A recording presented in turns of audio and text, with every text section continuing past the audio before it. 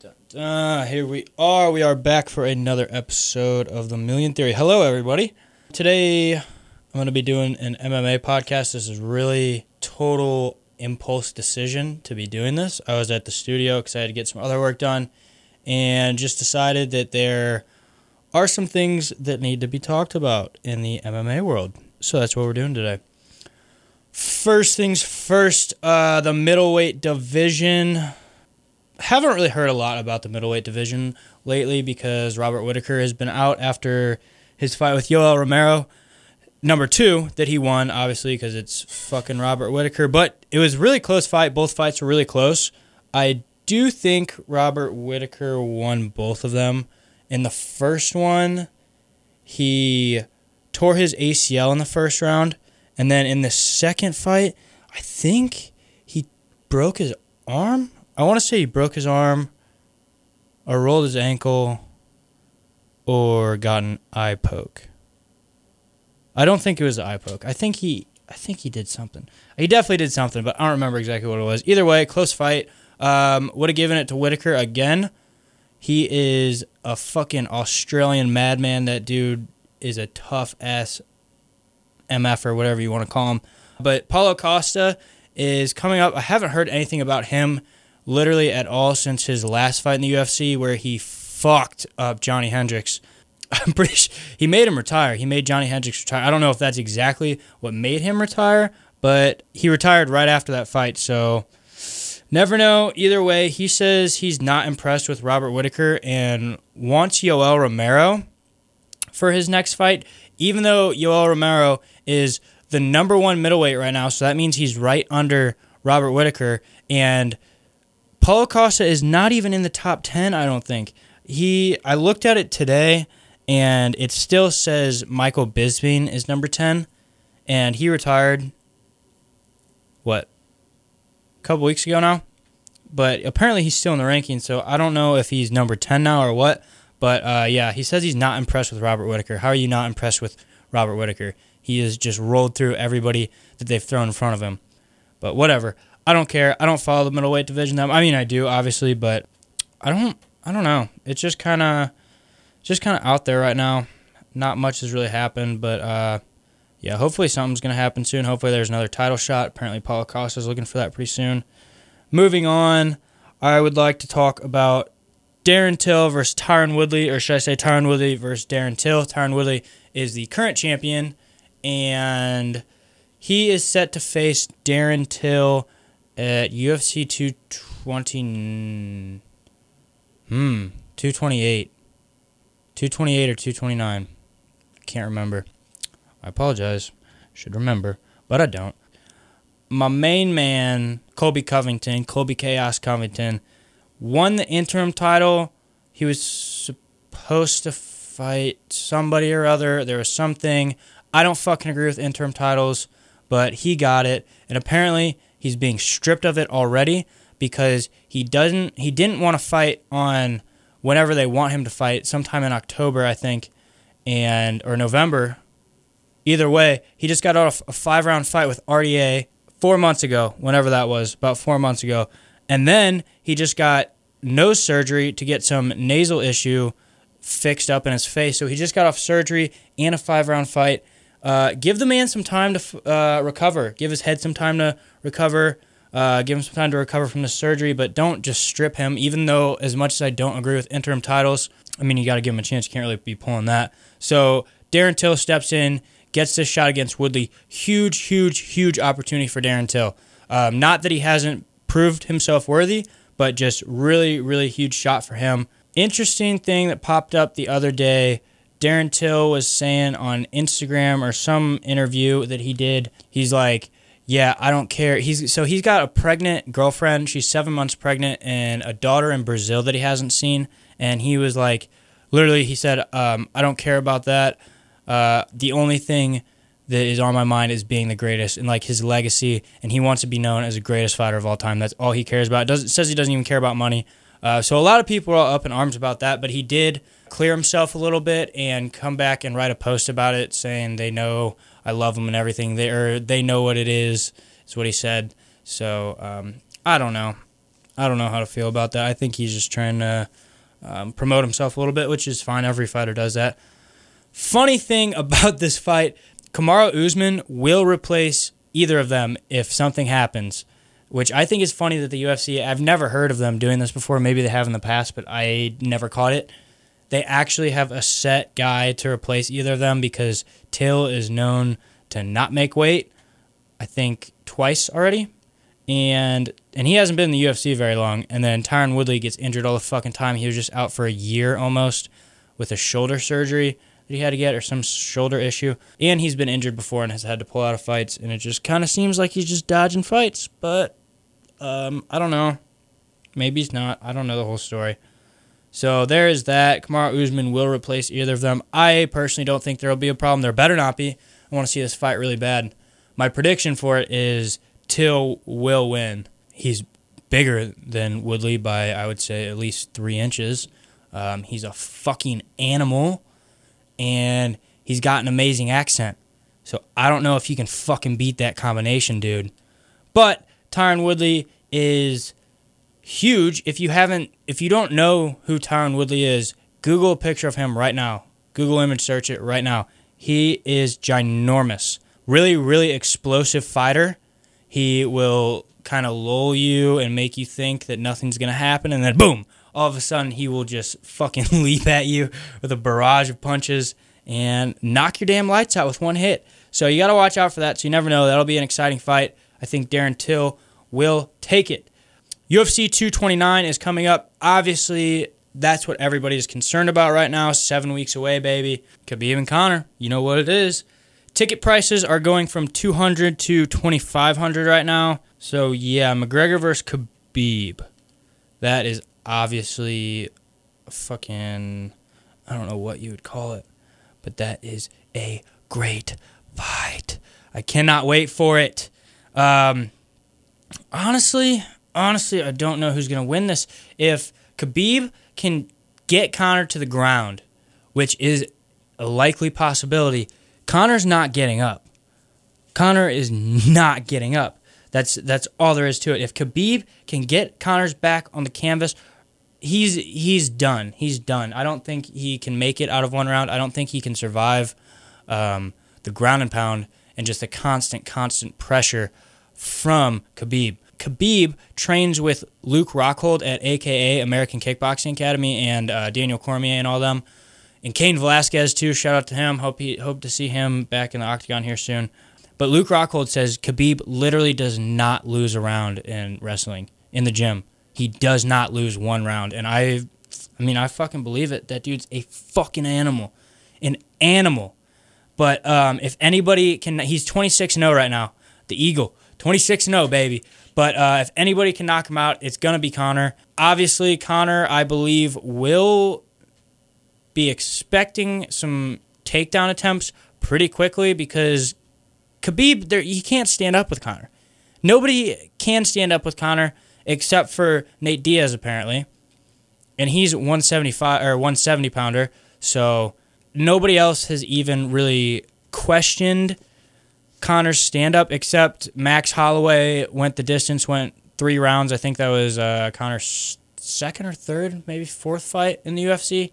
And I mean, Conor fucked his world up in that fight too, but he made it to the distance. Chad Mendes gave him a pretty tough fight, but knocked his ass out in the second round. So if anybody can do it, can knock Khabib out, it's going to be Conor. He's got some crazy spinning shit and just super unpredictable. And I have a feeling Conor's in his prime right now. He's 30 years old, I want to say. He's either 30 or 31, and that is when fighters tend to make their prime. I think it's between like 27 and 33 is their prime age, or 34, 35, something like that. But every time we've seen him, he's come back better than ever, better than he was before any other time we saw him. So I think that might happen again. And every single fight of Conor's, I've doubted him. Every damn fight I've doubted him. And he always just comes back and proves me wrong.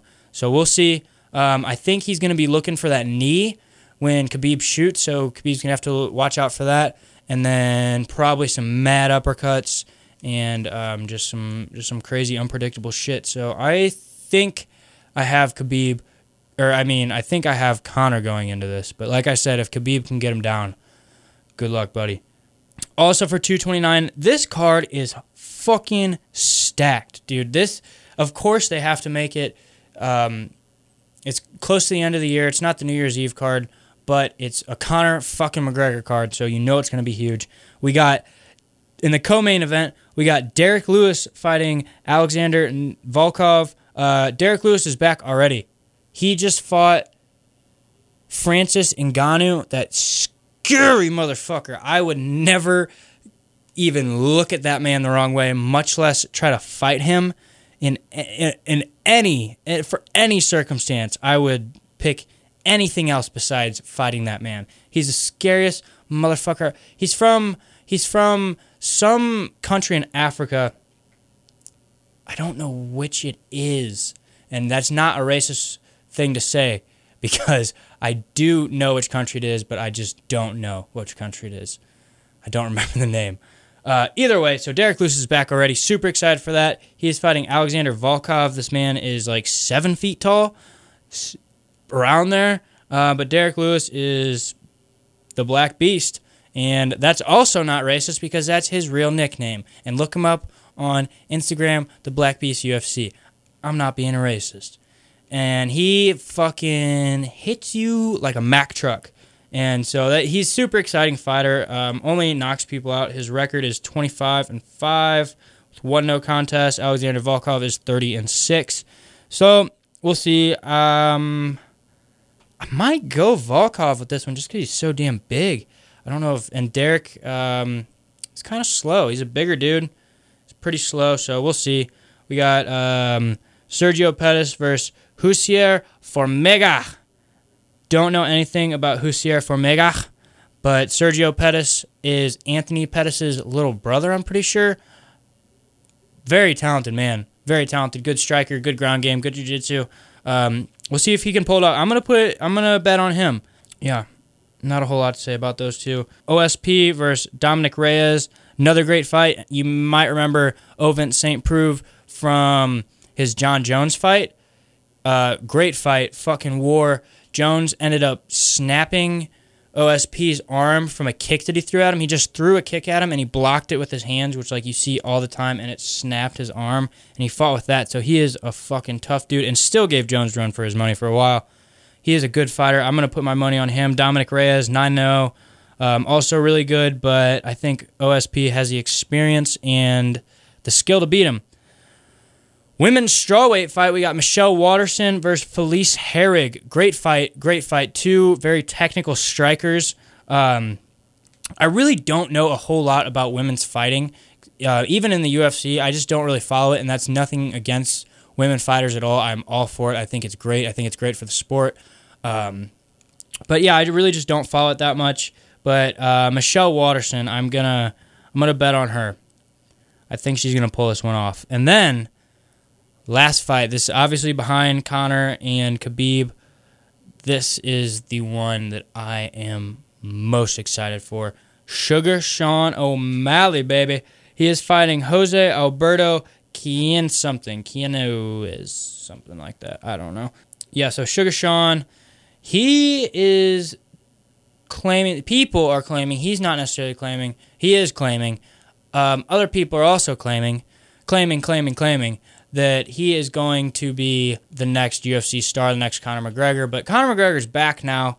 People were thinking he's not going to fight, but nonetheless, Sugar Sean O'Malley, super good, 145-pounder, really tall guy. I think he probably has an issue getting down to 145 because he is like 5'10", 5'11", and that's a tough weight cut. Nonetheless, he is really fucking good too. We've only seen him in the UFC twice. He's so unpredictable, and he's so good and just technical. And I just love his attitude. He's the first fighter that Reebok made him his own shirt that promoted marijuana. It was a tie-dye Rasta shirt with him and like his fucking afro wearing some like hippie glasses, and it had a big pot leaf in the back of it. I do think they took the pot leaf out and started selling it just the regular without the pot leaf, but yeah, either way, he's a really cool guy. He is from Bozeman, Montana, so that I think is why I also like him quite a bit. Because Bozeman is where Montana State University is, and a lot of good fighters come out of there. A lot of the fighting that goes on in Montana happens in Bozeman, and fighters are coming out of Bozeman, and it's about 5 hours from me, but I mean, either way, anybody coming out of Montana, that's really cool for me, at least to experience that. I'm sure at some point down the line, I'll train with people that he's trained with, and maybe meet him one day. That'd be sweet. Get him on the podcast. How about that? Anybody knows Sean O'Malley, tell him to hit me up for a podcast, because that would be fucking sick. So that is that for 229. I also want to talk about TJ Dillashaw for a moment, ladies and gentlemen. I'm going to try not to sound gay here, but I am fucking in love with this guy, TJ Dillashaw. He is such a good fighter. He is so good. His coach, Dwayne Ludwig from Bang Muay Thai, Dwayne Bang Ludwig, and they work together so well. Dwayne has such a deep understanding of mixed martial arts and movement and just the way people fight and everything, and him and TJ just click. That's who he left Team Alpha Male for. That's what all the drama between Cody Garbrandt, Uriah Faber, and the whole Team Alpha Male versus TJ Dillashaw, that's where all that sprouted from, was him leaving Team Alpha Male to go train with Ludwig in Colorado, or California, pretty sure is where they went. Either way, if you know anything about the UFC or fighting or follow it, TJ just beat Cody Garbrandt for the second time to retain his UFC bantamweight title. That is a 135-pound title. And guess who predicted it? This guy. And fucking knocked... Oh, God, dude. The combinations he threw... There were a couple things in that fight that were just gorgeous, just absolutely beautiful. He knows when Cody comes in to throw that right hook that he likes to throw, he drops his left hand. So TJ has this. I guess it's also his right hand, but he throws it when he's standing in a southpaw stance, like his right hand would be his jab hand. But he throws it up. He's got his left hand covering his face and just fucking throws everything he's got into these. And they're standing there exchanging, and Cody's just throwing his barrage of punches like he's always doing, throwing those right hands in the pocket really quickly, really accurate and really quickly. I'll give Cody that. But he always drops his left hand. And TJ saw that coming. He threw one, boom, got him. Threw two, boom, got him again. And Cody's still just shuffling, throwing shit at him, and boom, hits the same punch 3 times in a row. It was like you had to see it to believe it. It was spectacular. And he clipped him with that, dropped him. That didn't end the fight. He ended up, I'm pretty sure it was another right hook from Cody dropping his left hand, and that got it. That dropped him, and TJ got the win. I do like Cody, though. He seems like an asshole, but that's really just from him and TJ going back and forth, and that's obviously understandable. So I really don't have anything against Cody. Phenomenal fighter. I think besides TJ Dillashaw, Cody Garbrandt beats any 135-pounder in the world besides TJ Dillashaw. But we'll see. Maybe there'll be a trilogy coming up. You never know. Another thing about TJ. So Henry Cejudo just beat Demetrius Johnson for the flyweight 125-pound belt, which is another huge deal because Demetrius Johnson has been the only flyweight champion ever. I think he was going for his 12th consecutive title defense, which, would have been an insane record to break. First time ever, I'm pretty sure. I don't know anybody else who else has had 12 title defenses. Maybe Anderson Silva. I can't think of anybody. I know there's one more. Maybe GSP or BJ Penn or something like that. I don't know. But yeah, that would have been amazing. Either way, Henry Cejudo pulled off the 5-round decision. And, some people think that he did win that fight. I looked at the statistics from it afterwards, and DJ had him beaten every single one of them, I think, except for takedowns, I think. But Henry Cejudo is an Olympic wrestler. That's what he campaigns off of, is his Olympic experience, which obviously is a huge deal and something that you can brag about, but that's all he seems to talk about. Either way, Cejudo pulled it off, and he is wanting to go up to 135 and fight TJ for the belt. Are you fucking kidding me, dude? Why do you think you deserve this? Because, yeah, you just made a huge accomplishment. Of course you did. And that's great. Enjoy it. And to add on that, I don't think he's getting the champion treatment that most champions get. and I feel bad for him. I saw some pictures or videos on Instagram of him walking around with his belt, and it was kind of sad. I don't know the context of those Instagram stories, but he was like, I don't know if he was trying to like plug the store or something, but he was in this store and he's just like, oh, they're giving me all this shit. They know how to treat the champ. They know what's up, and they're giving him like, I forgot what they got him or gave him, but it was like something not that big of a deal. And then his next Instagram story is like holding him like a bowl of candy, and he's like, oh bro, they're hooking it up. They know how to treat the champ. All this for like $250. And he like didn't even say it was all this for free. Like all this for $250 or some shit like that. So if you're the champion, you shouldn't be paying for a bowl of candy. Either way, they might have been his friends. Like I said, I don't know the context of that. But back to what I was saying. He wants to go up to 135 and fight TJ because apparently that's the thing to do now, is just go get 2 belts. Now that Conor did it, now that DC did it, now Cejudo wants to do it. But even if it is the thing to do these days, you can't just do that. TJ has been talking about doing this for a long time with Demetrius Johnson. He was going to fight Demetrius Johnson. He was supposed to, but DJ, respectfully, was like, no, you have to come down, fight a fight at 125 first, just to show that you can make the weight and that you can fight well and, like, you deserve a 125 shot chance. Because I believe TJ has only fought one other time in his career, and that was early in his career at 125, and he lost. I don't know if he's fought more fights at that, but that makes total sense. DJ was right to say that.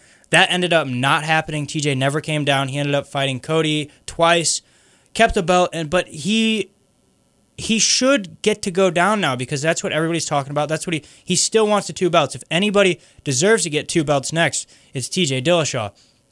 He's been putting in the work. He's been calling for it. He's been active. He's been doing all this shit. And speaking of active, I'll get into that in a second, but he's been doing all this shit. Now Cejudo thinks that just because he won this title, immediately after that you get to go up. No, how about you fucking defend your title a few times after Demetrius Johnson gets his immediate rematch, because he fucking deserves. If anybody deserves a rematch, it's Demetrius Johnson.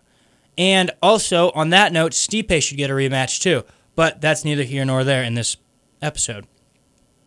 Nonetheless, TJ should deserve to go down to 125 and get a chance to take Henry Cejudo's belt. Henry does not get to come up and try to take TJ's belt. That is not how it should work.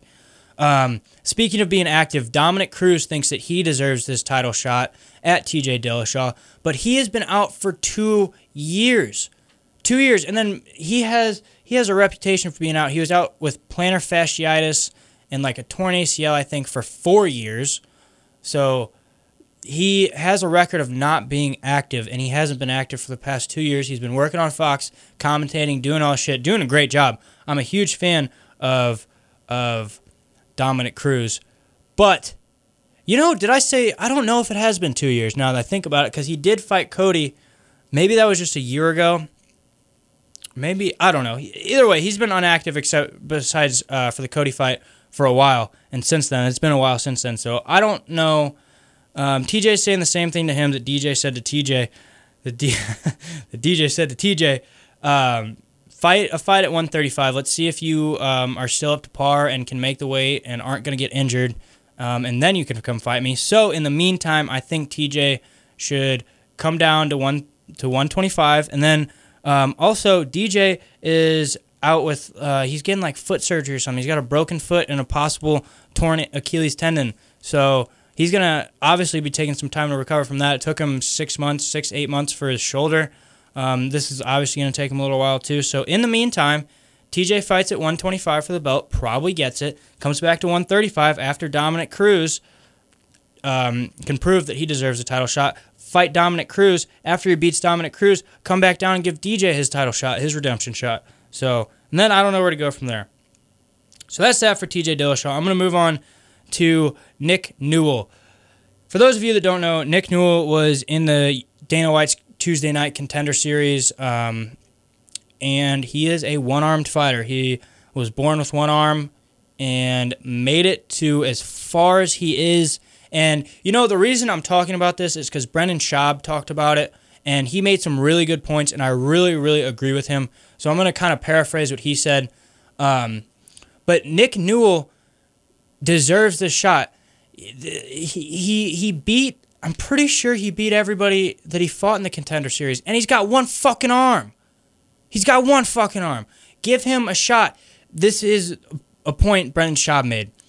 Actually, before I get into this, instead of Nick Newell, Dana White is signing Greg Hardy. He played for the Dallas Cowboys, I'm pretty sure, and is coming over to the UFC, and history has shown that does not always work out the best. They're not always the best fighters coming from other sports into the UFC.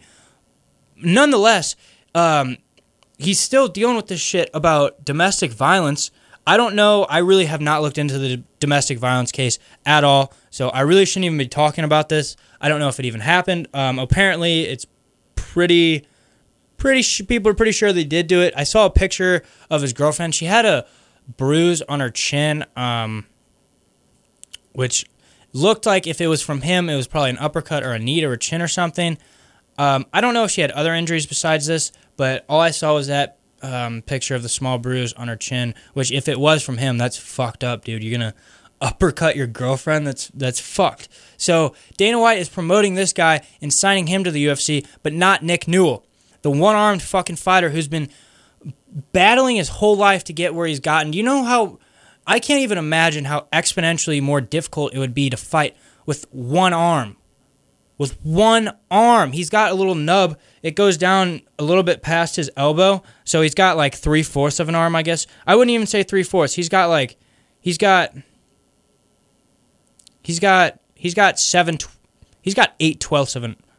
7/12 of an arm, I would say. And Nick Newell, 7/12 of an arm, deserves a damn UFC title shot. Not title shot, but just to get signed to the UFC. And this is the point that Brendan Schaub made that I really, really agree with. What do you think the fans want to see? Another domestic violence NFL case coming to the UFC? Or do you want to see Nick Newell, the guy with one arm? See what he can do. Give him a shot. He's obviously proved himself this far, but Dana White just didn't think he was exciting enough or what. I don't know the reason for it, but he's not getting signed. And I think that's super sad. I think it's bullshit. I think Nick Newell should complain and start a fucking riot about it. And maybe not start a riot, but, just be pissed off about it. He deserves to be. Talk shit online. Whatever you got to do.